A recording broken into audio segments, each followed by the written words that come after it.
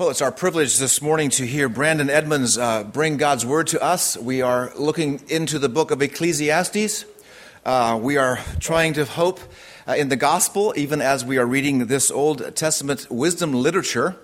And Brandon, I appreciate you bringing God's Word to us. It is an honor for us. Brandon is studying, working on his PhD in theology.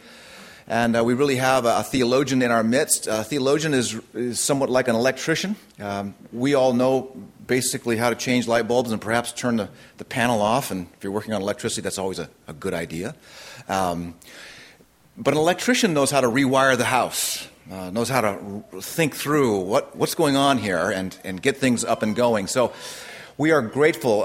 Brandon is an instructor with our school, and he teaches the secondary age kids, 7th through 12th grade, and so we're grateful for Brandon working with these students. Our family has seen just our own daughter grow tremendously through his ministry. So the Word of God comes to us today from Ecclesiastes, the last part of chapter 1 and chapter 2. So hear the Word of God. The preacher has been king in Israel, in Jerusalem, and I applied my heart to seek and to search out by wisdom all that is done under heaven. It is an unhappy business that God has given to the children of man to be busy with. I have seen everything that is done under the sun, and behold, all is vanity and striving after wind. What is crooked cannot be made straight, and what is lacking cannot be counted. I said in my heart, I have acquired great wisdom, surpassing all who were over Jerusalem before me. And my heart has had great experience of wisdom and knowledge. And I applied my heart to know wisdom and to know madness and folly. I perceive that this also is but a striving after wind. For in much wisdom is much vexation, and he who increases knowledge increases sorrow. I said in my heart, come now, I will test you with pleasure, enjoy yourself. But behold, this also was vanity. I said of laughter, it is mad, and of pleasure, what use is it?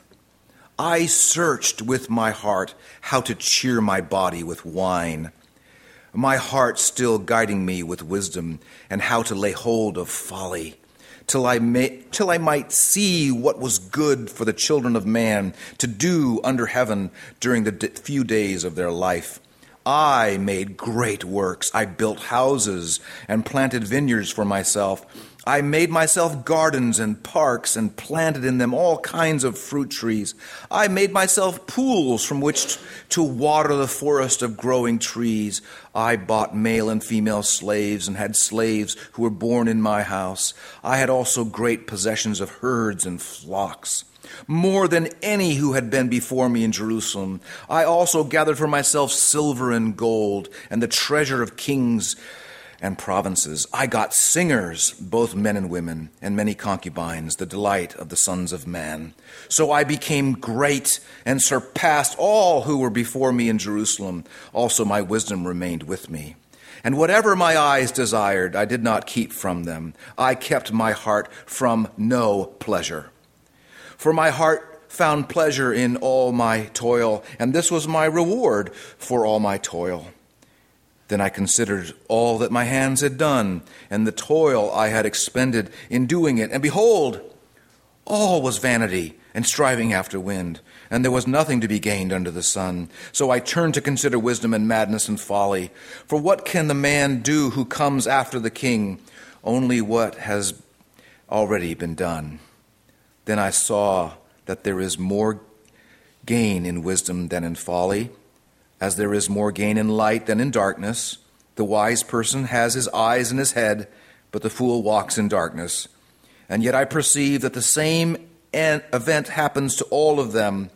Then I said in my heart, what happens to the fool will happen to me also. Why then have I been so very wise? And I said in my heart that this also is vanity. For of the wise as of the fool there is no enduring remembrance, seeing that in the days to come all will have been long forgotten. how the wise dies just like the fool. So I hated life, because what is done under the sun was grievous to me. For all is vanity and striving after wind.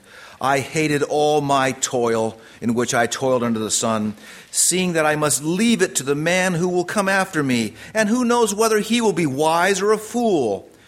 Yet he will be master of all for which I toiled, and used my wisdom under the sun. This also is vanity. So I turned about and gave my heart up to despair over all the toil of my labors under the sun, because sometimes a person who has toiled with wisdom and knowledge and skill must leave everything to be enjoyed by someone who did not toil for it. This also is vanity and a great evil. What has a man from all the toil and striving of heart with which he toils beneath the sun? For all his days are full of sorrow, and his work is a vexation. Even in the night his heart does not rest. This also is vanity. There is nothing better for a person than that he should eat and drink and find enjoyment in his toil. This also I saw is from the hand of God. For apart from him, who can eat or who can have enjoyment? For to the one who pleases him, God has given wisdom and knowledge and joy. But to the sinner, he has given the business of gathering and collecting, only to give to one who pleases God. This also is vanity and striving after wind. This is the word of the Lord. Thanks be to God. Thank you, Brandon.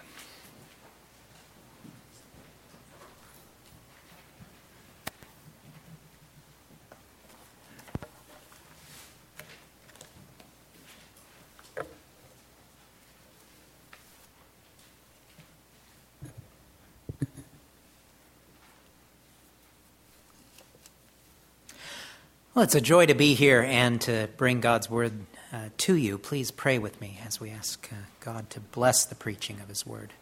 Heavenly Father, you have given us your words, and we are but your servants. I pray that you would use my words to encourage your people. I pray that your Holy Spirit would convey your word to our hearts, that as we have read, we will understand, and as we have understood, so we will do.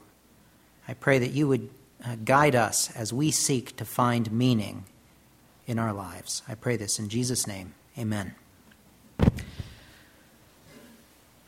Well, Ecclesiastes is a book that I very much enjoy teaching and preaching on, and it is a mouthful. It is a handful to try to make sense of all this, and our task in some ways would be a lot easier if this had just been left out. If we could somehow just move straight from Proverbs, where it tells us wisdom is a good thing, if we could just blow on by Ecclesiastes to Song of Solomon and look at marital love, we'd have an easy time of it, or an easier time perhaps. Instead, here we have the teacher, the king of Israel, or the preacher, staring headlong into the void, saying, I am going to take all of this in. I'm going to try to figure it out. And as I did when I was teaching, I want to encourage you to think that he is not taking any shortcuts. The book of Ecclesiastes is not one that we can just read over and go, oh, that was nice. Isn't this wonderful? Jesus loves us, let's move on. Certainly there's a sense we can do that. We don't have to be experts in the book of Ecclesiastes to live a fruitful life in the gospel. But we will have an easier time of it if we can look into the same void that the preacher did, and by the way, I think it's Solomon, and find that, yes, it's true. Everything he says about the world, everything he says about finding all of these things, pleasure, wisdom, work, everything he says is true. They are fleeting. They are a breath.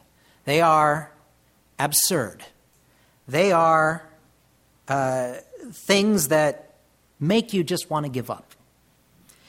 I'm going to counsel you not to leave during the middle of the sermon and to wait until the very end because, I'll just spoil it now. We are going to find meaning. That is not the end of the story of Ecclesiastes. And at the risk of sucking the wind out of our sails as we continue on a long journey of Ecclesiastes, at the very end, the teacher looks and says, there is meaning in serving God. And God gives us meaning, and I'll be looking at that, which just kind of would have been such a much more tense, edge-of-your-seat kind of sermon if you thought, where's he going with this? Maybe there is no meaning, but I don't want to leave you there. Make for a great speech and a lousy sermon.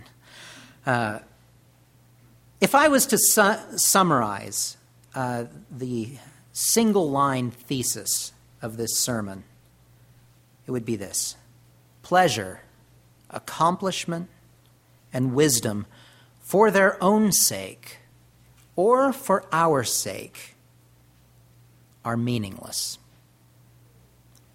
But we instead find meaning in the gospel, which then in turn gives meaning back to those things. I'll say that again for those of you who take notes. Pleasure, accomplishment, and wisdom for their own sake or for our own sake are meaningless.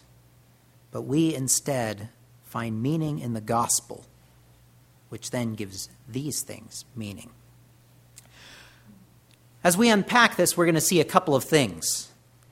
Anything done on this earth is meaningless in itself. And then there is the big cloud over Ecclesiastes. Death erases any gains that are found in pleasure, wisdom, accomplishment, you name it. Death stands ready to erase what's been done before. And we heard the preacher talking about that, saying, I don't know who's coming next. I might do something good, but what's the next guy going to do? He might wreck it all. And so we get this refrain, all of life is vanity. Pastor Todd talked last week about how the word is the Hebrew word for breath. Everything is a breath. And if you can remember the moment at which he said, now remember this one breath. I would challenge us that we might remember it. We have no memory at this point, a week later, of exactly which breath it was we took. There's that shortness, that brevity, that fleeting quality to life. Another possible translation for vanity, vanity of vanities, is absurdity. Absurdity of absurdities, or you could say everything is ridiculous. The teacher stands at the beginning and says, everything's ridiculous. I look at everything in the world and it's just silly. It is absurd. And so we come to our text where he says, I, having been king over Jerusalem, decided to go on a quest to find meaning. And I am going to use every means at my disposal to find some shred of meaning in this dark and dreary and absurd world. And so he sets out. There are a couple different theories of who wrote the book of Ecclesiastes. And we have at the beginning of chapter 1 that this is the preacher or the teacher, the son of David, king in Jerusalem. From that, we know it's a Davidic king. Now, some have suggested that this is somebody using the voice of a king. You can talk to me about afterwards. I don't buy that. And when we look at this, Solomon fits like a glove. There are scholarly objections. I won't bore you with them, but Solomon fits. In Solomon, we have a person given wisdom by God, wisdom beyond anyone else. The Word of God says that Solomon received wisdom beyond anybody who came before or after, that he was the wisest man on the face of the planet. And here you have this man standing and saying, I'm going to try to find meaning in something. And so he starts out with pleasure. And he says, I said in my heart, this is verse 1 of chapter 2, come now, I will test you with pleasure. That sounds like a fun thing to me. I'm going to see, okay, I'm going to see what life is like to just live according to pleasure. Now, I like pleasure. I really enjoy it. I like good food. I like good drinks, coffee, wine, etc., in moderation, of course. The king here says, I'm going to remove that moderation part. I'm going to run with it. I am going to go with this and see what the depth of pleasure can give me. And now, as I was teaching this to my 11th grade students, they're reading this and they're saying, hey, he's not trying hard enough. I mean, if that was me, I'd show him. I'd show him how it can be done. And I think the younger we are, the more that's true of us. You give an 8-year-old the Toys R Us catalog and you say, okay, I'm going to challenge you. Find something in this book that will bring you meaning. They don't even have to get to page 2. It's the second one. It's right there. That's not going to bring you meaning. What do you mean? If I have one of those, I'm going to be happy. And then, of course, they get one, and they're like, oh, well, let's try the third thing, and then the fourth, and then the fifth. And then we work all the way to the end, and they're like, well, there's another one coming out next week. Don't worry. We'll find meaning. Solomon had as near to endless means at his disposal that there's ever been. 1 Kings 10, verse 14. Now the weight of gold that came to Solomon in 1 year was 666 talents of gold. Now, I could just let that sit and you could go, oh, that's a lot of talents. But I decided to do a little conversion. And that's 50,000 pounds of gold. Now, it goes on to say that that's not counting any of the tribute or kind of the business-related stuff. This is his personal income because people think he's great. He is receiving 50,000 pounds of gold as his personal income.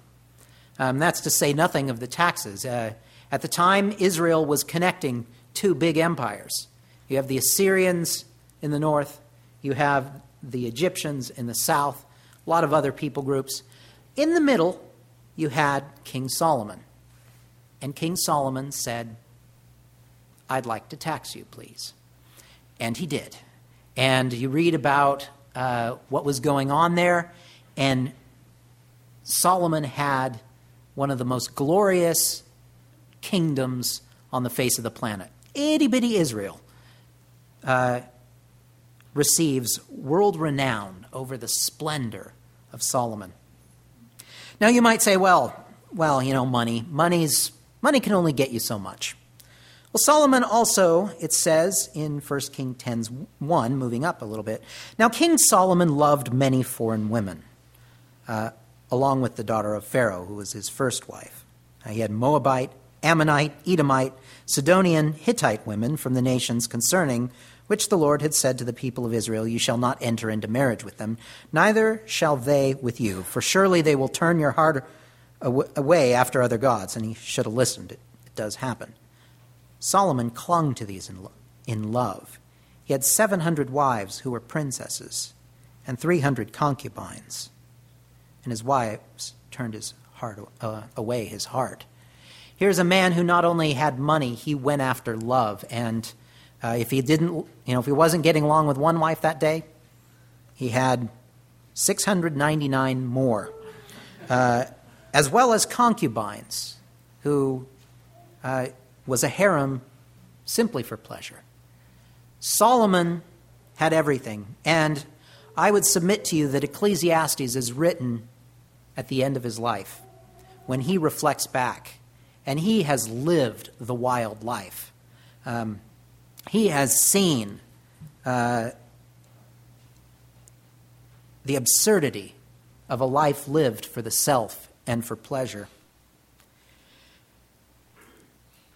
Now, we live in a world where we are constantly promised that we will receive meaning from pleasure. All you have to do is turn on the television. You will, in several different flashing colors, in several different, from the mouths of several attractive celebrities, sometime or very often now in silly, absurd ways, you will be promised something. One of my favorites is an old 90s series of commercials that started out with two good friends talking, or one person talking to another, reminiscing about great times had in Italy, going to that restaurant, and then there was that waiter, and then the music starts playing, and they say, oh, yes.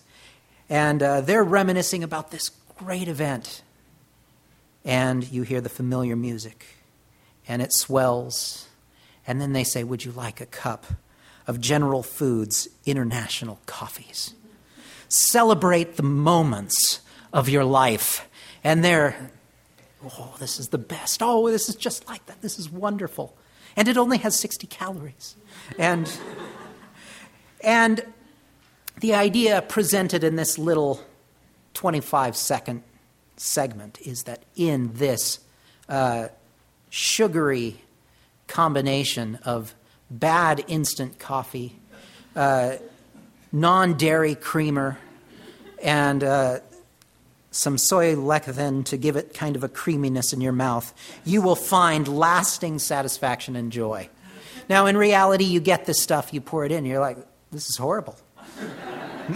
Maybe if I put some more sugar in it. But time and time again, we are presented with a message. This will give you meaning. Again, you go to the younger ones. Well, if you give me Mom, Dad, you give me an iPad, my life will be great. And then they get one. Or you can just tell them, well, I have one. And trust me, it hasn't solved my problems. It is a lie of the world that in the next thing, whatever it is, that we will find pleasure that will last, that will change our lives forever and make our hearts glad.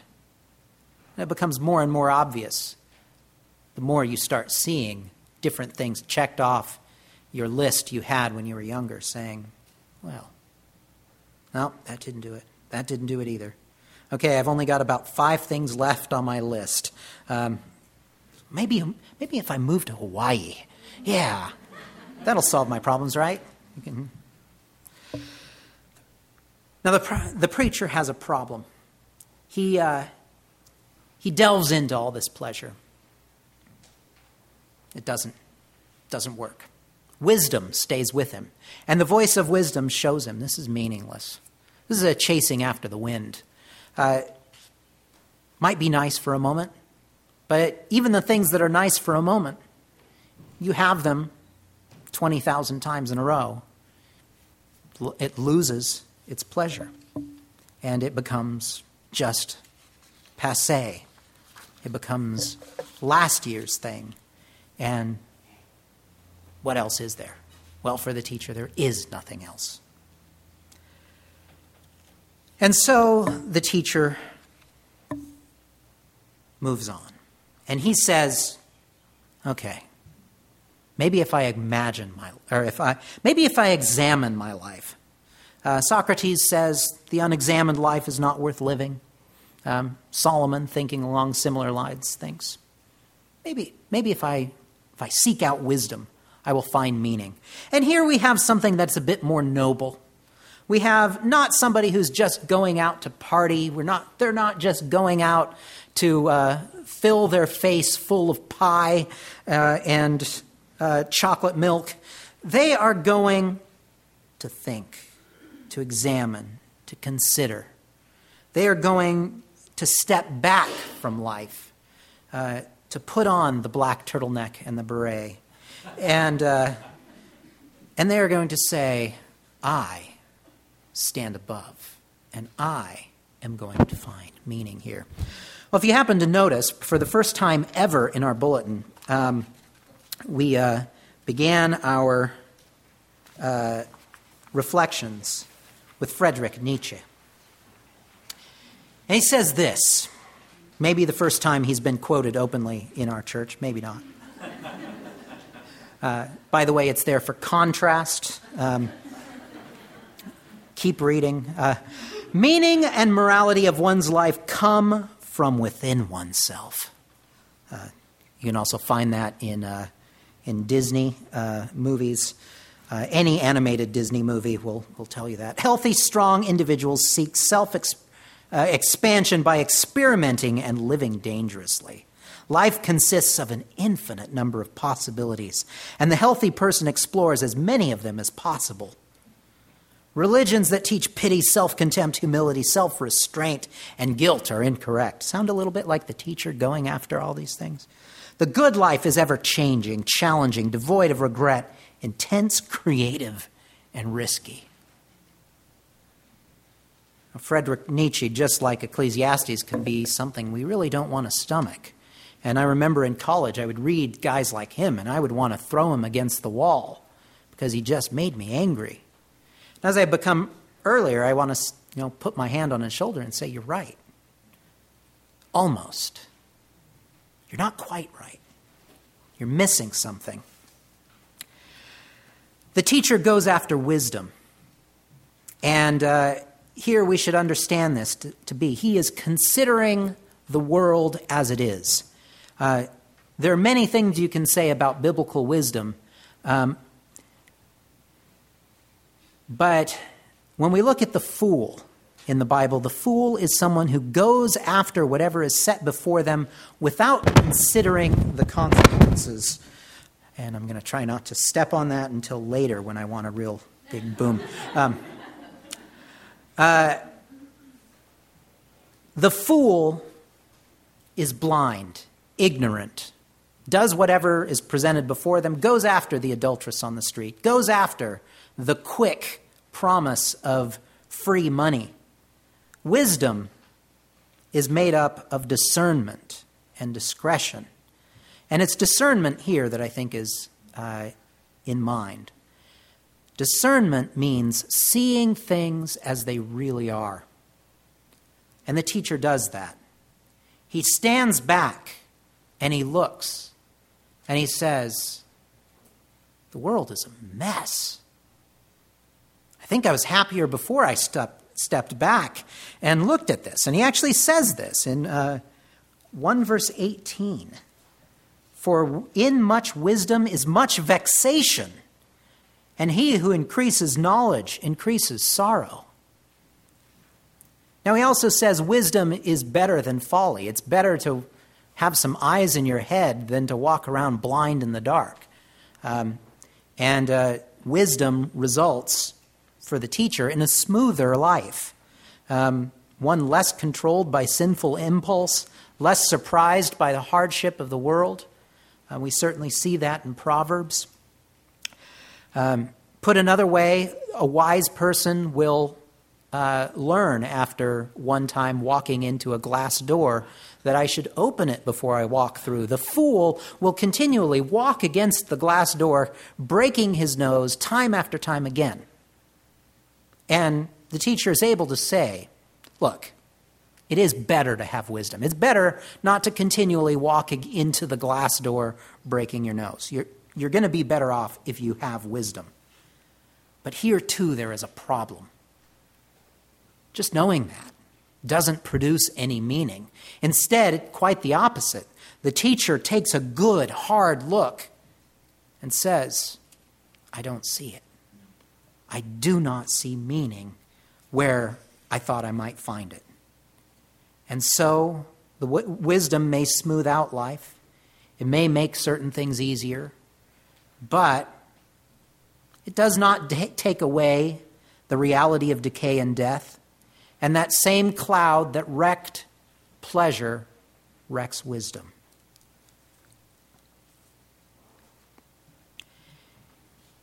And so he turns to work.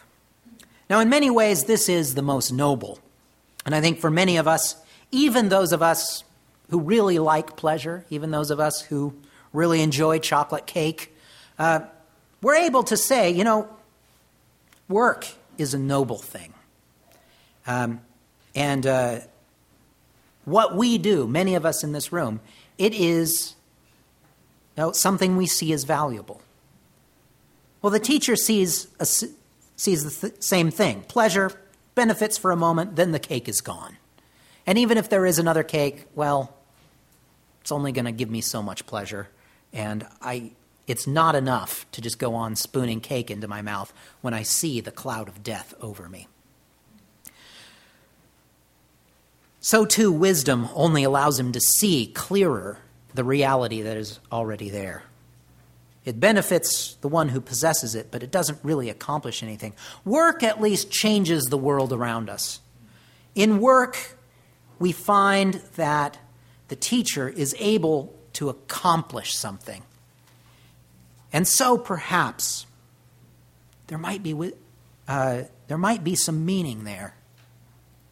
But then so too, there is the most ability to be tragic in its meaningless, in its absurdity.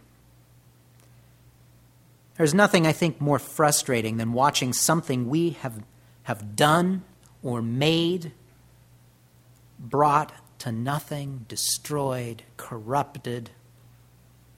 If you've ever worked for 2 days on a paper or a project and you have crafted it and it is ready and your hard drive crashes. Or if you have, like many Hollywood movies around the holidays, baked the perfect prime rib and you've been ready and it smells so good, and then you walk in and watch your dog or cat finish off the last bit, or at least drag it around on the floor, and you think, no, will they notice if I wash it? No, it's just gone. Or if you have spent hours and hours and hours on a presentation, you're ready, and you wake up, and there is no denying that your throat is swollen shut, that your eyes are red, that your nose, even if everything else was okay, the pitch of your voice because of your plugged nose means you would be laughed at a bit as you try to convince others of your point, and work is brought to nothing. Matthew 6:19 says this, "Do not lay up for yourselves treasures on earth, where moth and rust destroy, where thieves break in and steal." And we'll finish that thought later. You could add to that mold, mildew, volcanic dirt that gets all over everything after you've cleaned your nice white carpet, and in comes your cute little child tracking mud across it. What the teacher says is that all the work we experience, all that we put our hand to, all that we do is brought to nothing. It is a breath. It is here today, gone tomorrow, and in the end, it too is absurd. We see this in 2 verse 17.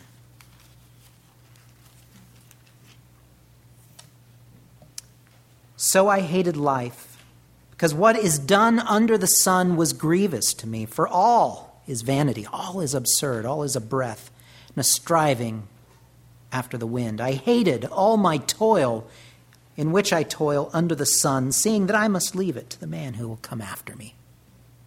Everything we do either is brought to destruction before our eyes, or it fades away into obscurity when we're gone. And so the end of work is the same as the end of wisdom or the end of pleasure.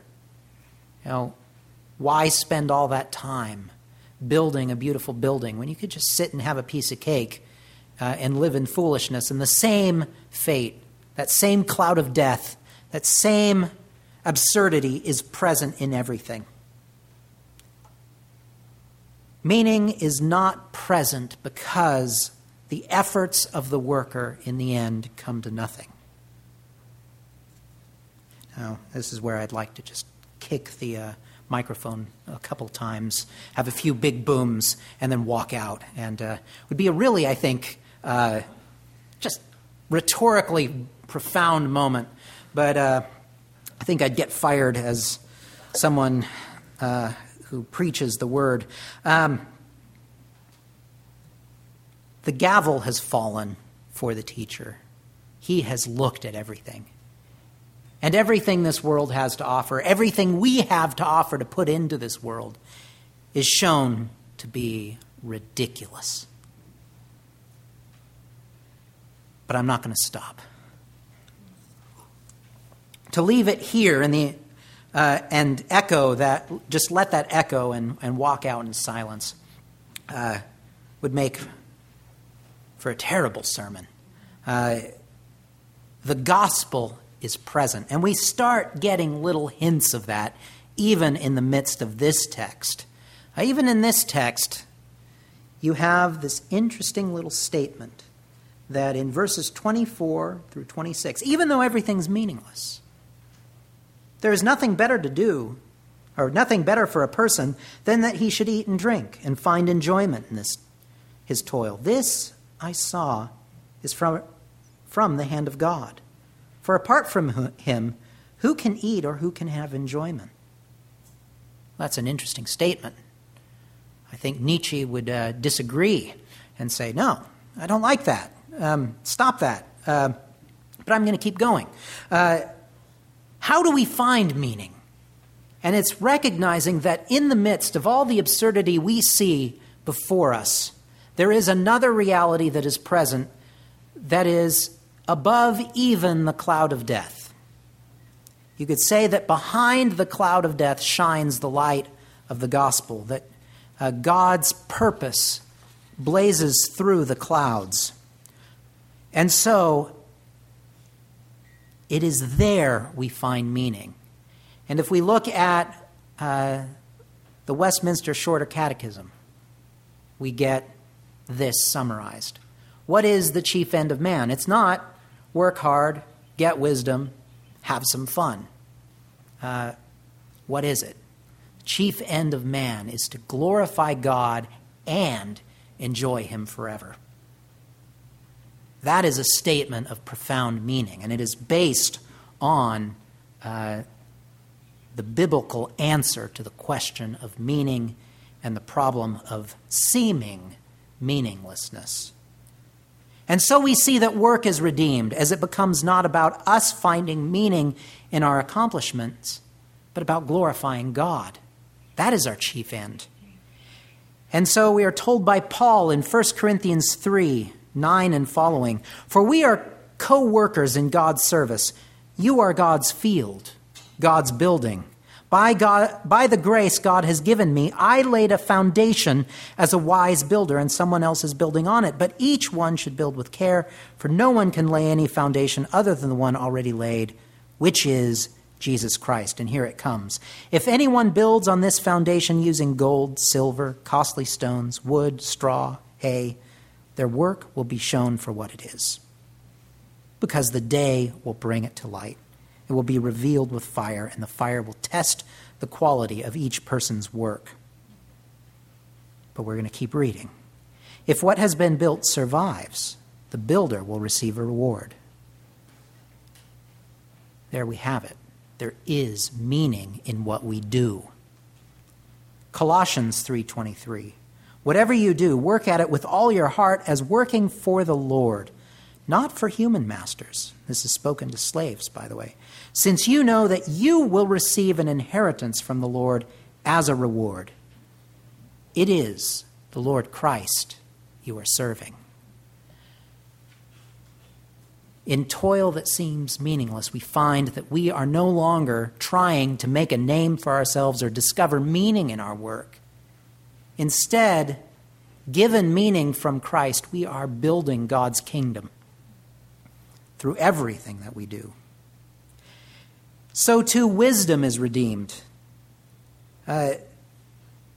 We find that wisdom is not only about seeing the world as it is in front of us now.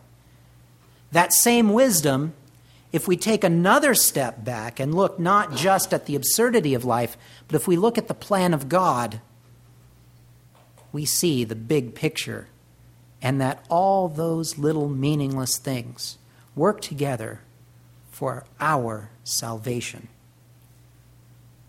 1 Corinthians 1:18, for the word of the cross is foolishness to those who are perishing, but to us who are being saved, it is the power of God.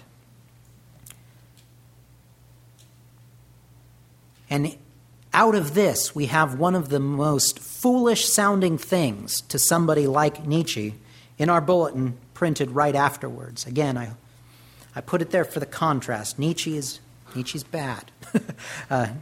But here in Jesus, we see where meaning is found.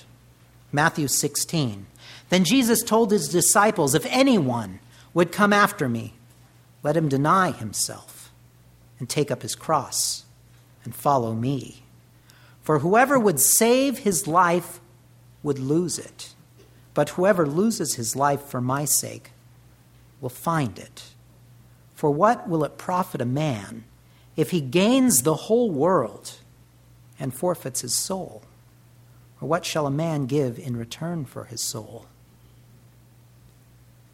When the teacher went out to discover meaning, that is what he was missing, at least at first.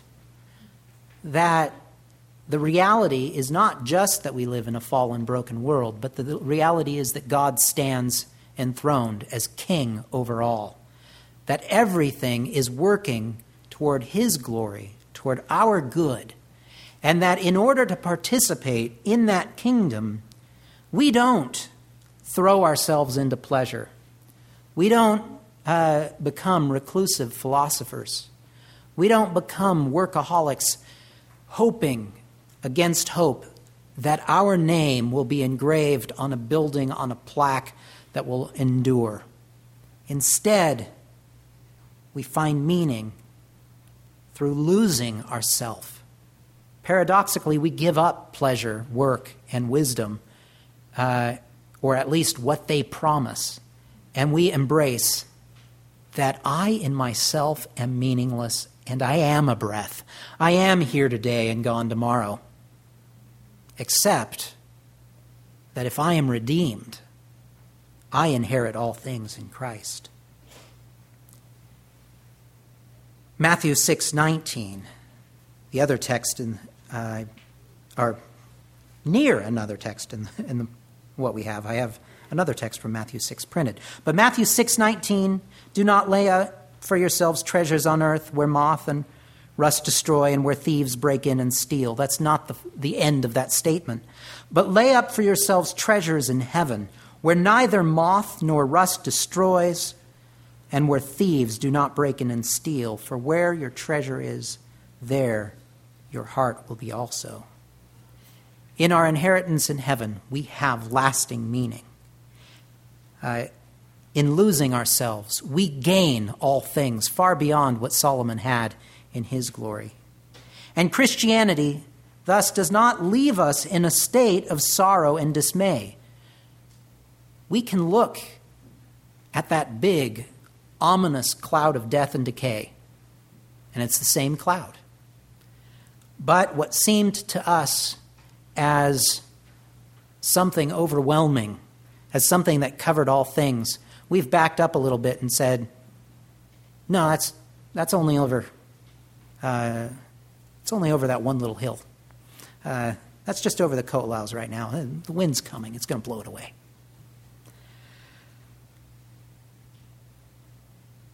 Finally, even pleasure is redeemed. As much as Death is the shadow that clouds all of life under the sun with absurdity. The gospel, the coming glory we have in Christ, the freedom we have in him, the coming triumphal return of the resurrected Jesus is the light that shines through. And in that we have joy, because we know that God is making all things new. That this meaninglessness itself is but a breath. That this struggle against absurdity and a ridiculous world is the temporary reality.